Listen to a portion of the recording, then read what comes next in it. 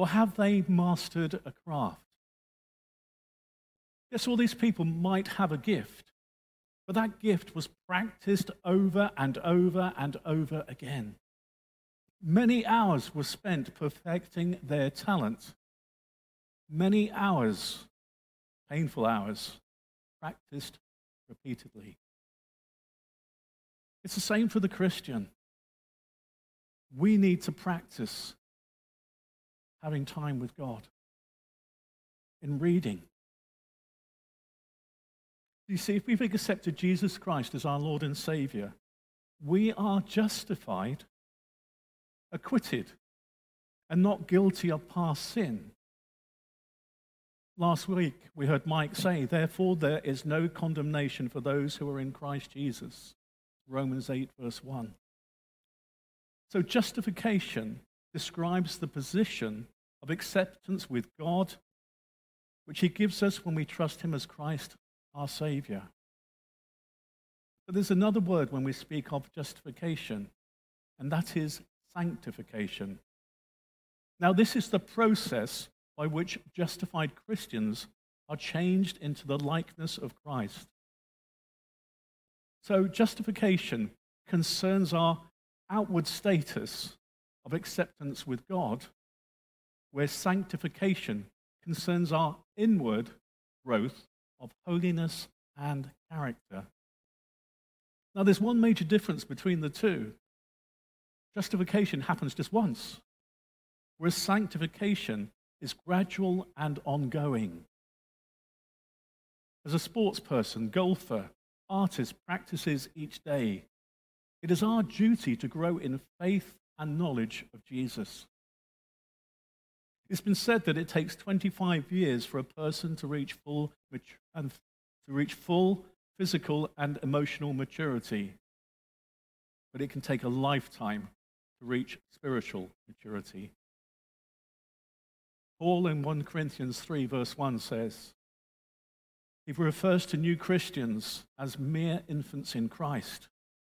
He continues by saying, I fed you with milk, not solid food, for you are not ready for solid food. It has also been said that hundreds of people in the church today have not graduated from the nursery.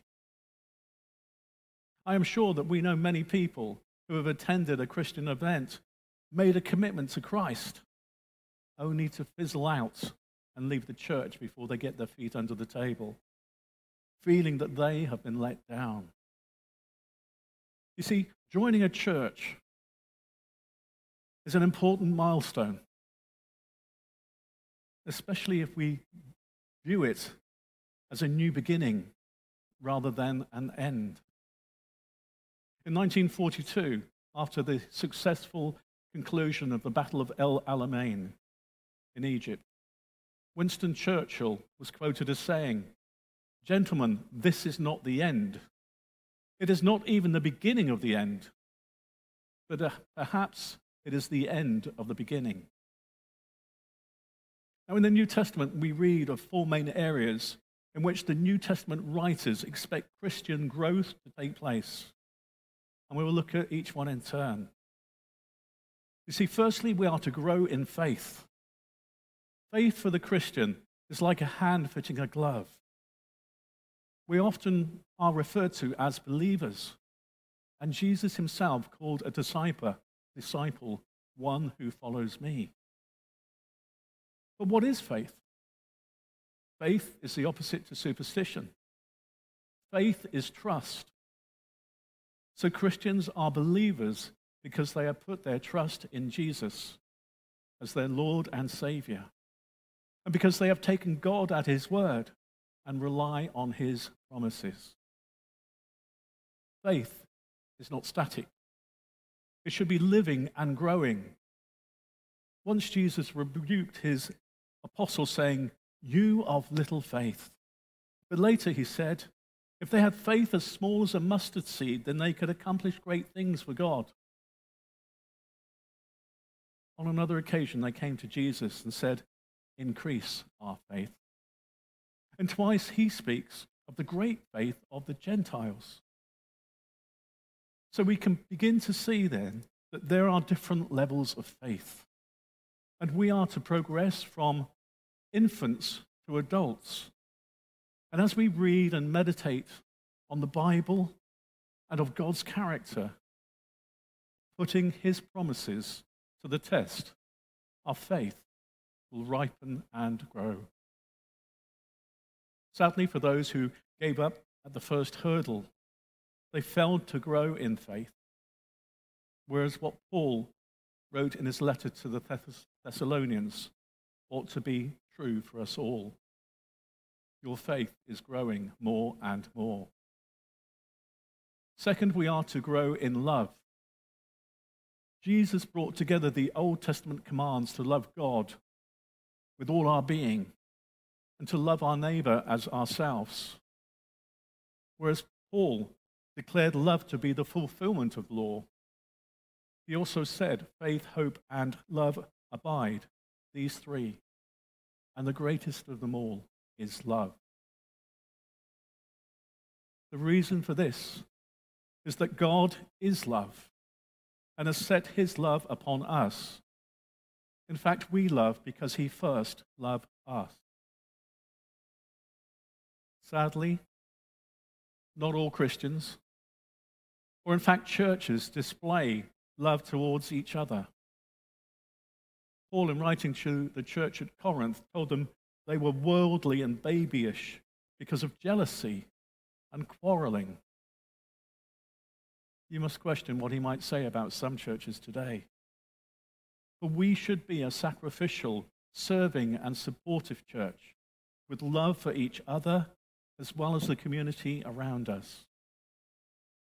Here again, we need to take notice of Paul's words to the church in Thessalonica. You do love all the brothers and sisters throughout Macedonia. He also prayed that their love would increase and flow, and that should be our prayer too. Thirdly, we are to grow in knowledge. It is so important that Christians grow in knowledge. John Stott is quoted as saying, whenever the heart is full and the head is empty, dangerous fanaticisms arise. Paul emphasizes this in many of his letters. He says in 1 Corinthians 14, in your thinking be adults. In fact, numerous times he begins with, I do not want you to be ignorant, or I want you to know. Sometimes he wrote, but don't you know, implying that if his readers did know, they would behave differently. Even in Paul's prayers for his converts, he says, may they know. However, we must know that for the Hebrews, the concept of knowing goes beyond understanding to experiencing. And this is especially true of the knowledge of God. You see, knowing God in Jesus Christ is the essence of being a Christian. And that means having a personal relationship with him. And that relationship needs to be active and growing. If it's not nurtured, it will wither and die. Again, Paul leads by example, saying, the unsurpassing greatness of knowing Jesus Christ as my Lord, as well as saying his chief ambition is to know Christ and to enter ever more deeply into his sufferings, his death and resurrection power. So what he desires for himself, he desires for others too, praying that they might be continuously growing in the knowledge of God. And Peter shares the same longing to his readers. He says that they should grow in grace and knowledge of our Lord and Savior, Jesus Christ. Fourthly is holiness. We are to grow in holiness. And growth in holiness is the process of sanctification. Paul, in his second letter to the Corinthians, writes, and we who with unveiled faces all reflect the Lord's glory are being transformed into his likeness with ever-increasing glory which comes from the Lord, who is the Spirit. Now, within that verse lies four vital lessons. First, holiness is Christ-likeness, and sanctification is the process of being transformed. There's an old Christian chorus which says, like Jesus, I want to be like Jesus. I love him so. I want to grow like Jesus day by day. Secondly, sanctification is a gradual process. And while some old habits will drop away quickly when we ask Jesus into our lives, others such as temper, lust, selfishness, they take longer. Thirdly, holiness is the work of the Holy Spirit. As the Holy Spirit is holy, it is his desire to promote his holiness through us. You see, the secret of sanctification is not that we struggle to live like Christ, but that Christ comes by his Spirit to live in us. Now I'm paraphrasing Bishop William Ward of London in saying, Christian character is not gained by acquiring difficult virtues from without, but rather by the Christ-like life from within. So if the Holy Spirit is to do his work of transforming us with ever-increasing glory, our role is, with unveiled faces, to consider and reflect the glory of the Lord. And in seeking him, we will naturally worship him. John Stott also writes, so to change the metaphor, we must let the divine potter have his way with us, so that he can fashion out the poor clay of our fallen nature, a beautiful vessel fit for his use. Or changing the metaphor again, we may say that the carpenter from Nazareth is still busy with his tools. Now by the chisel of pain, now by the hammer of affliction, now by the plane of adverse circumstance, as well as through experiences of joy, he is shaping us into an instrument of righteousness. In my office, I have a plant on the window shelf. It's a lemon plant, which absorbs the sun that shines upon it, but it also absorbs the water that I feed it twice a week. Plants need water, light, and carbon dioxide to survive. Those common elements, along with soil, enable it to grow healthily. Take one out and it dies, but equally, too much of one thing can do the same. Being a Christian has its responsibilities too. When we first met with Christ, we knew little. We were fed with milk, not solid food. And as new babies crave pure spiritual milk, we too must grow into maturity. So our birth must be followed by growth. We too must be fed and watered to grow.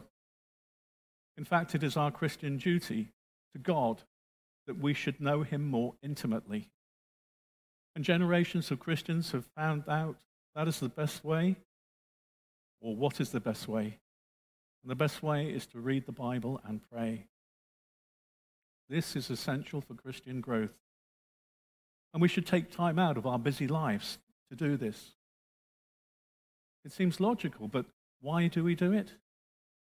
It's because God speaks to us through the Bible, while we speak to him through prayer. Pray before you read, asking the Holy Spirit to open your eyes and bring light to your mind.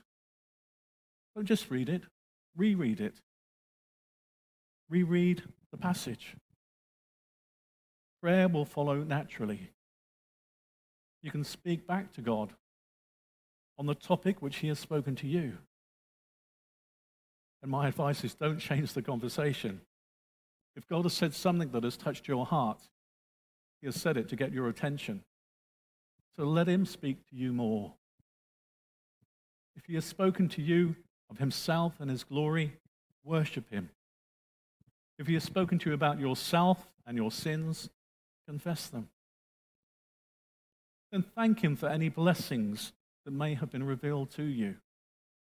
You might even want to write a prayer diary detailing your days and events and run through them again in the evening, confessing your sins that you may have committed while giving thanks for the blessings you have received. But we also have a duty to the church. You see, the Christian life is not a private one. We are born into God's family. So not only has God become our Father, but every believer in the world is our brother and sister. Whatever denomination, they are still brothers and sisters in Christ. Don't you just love it when you go for a walk or you're in a foreign country? In fact, you can be anywhere. And you find out that you're with another Christian, you're talking to somebody and they share their faith. Your spirit connects with theirs. And you have this mutual love and bond. Now, you would expect me to say this, but it's important to be part of a church. Using the plant illustration again, the church is the soil where you will grow and be rooted. And I would say that baptism should follow. If you've not been baptized as a believer, please speak to me afterwards. I sometimes wonder why Christians see baptism as an option. You see, most Christians don't have a problem taking communion. So why not be baptized?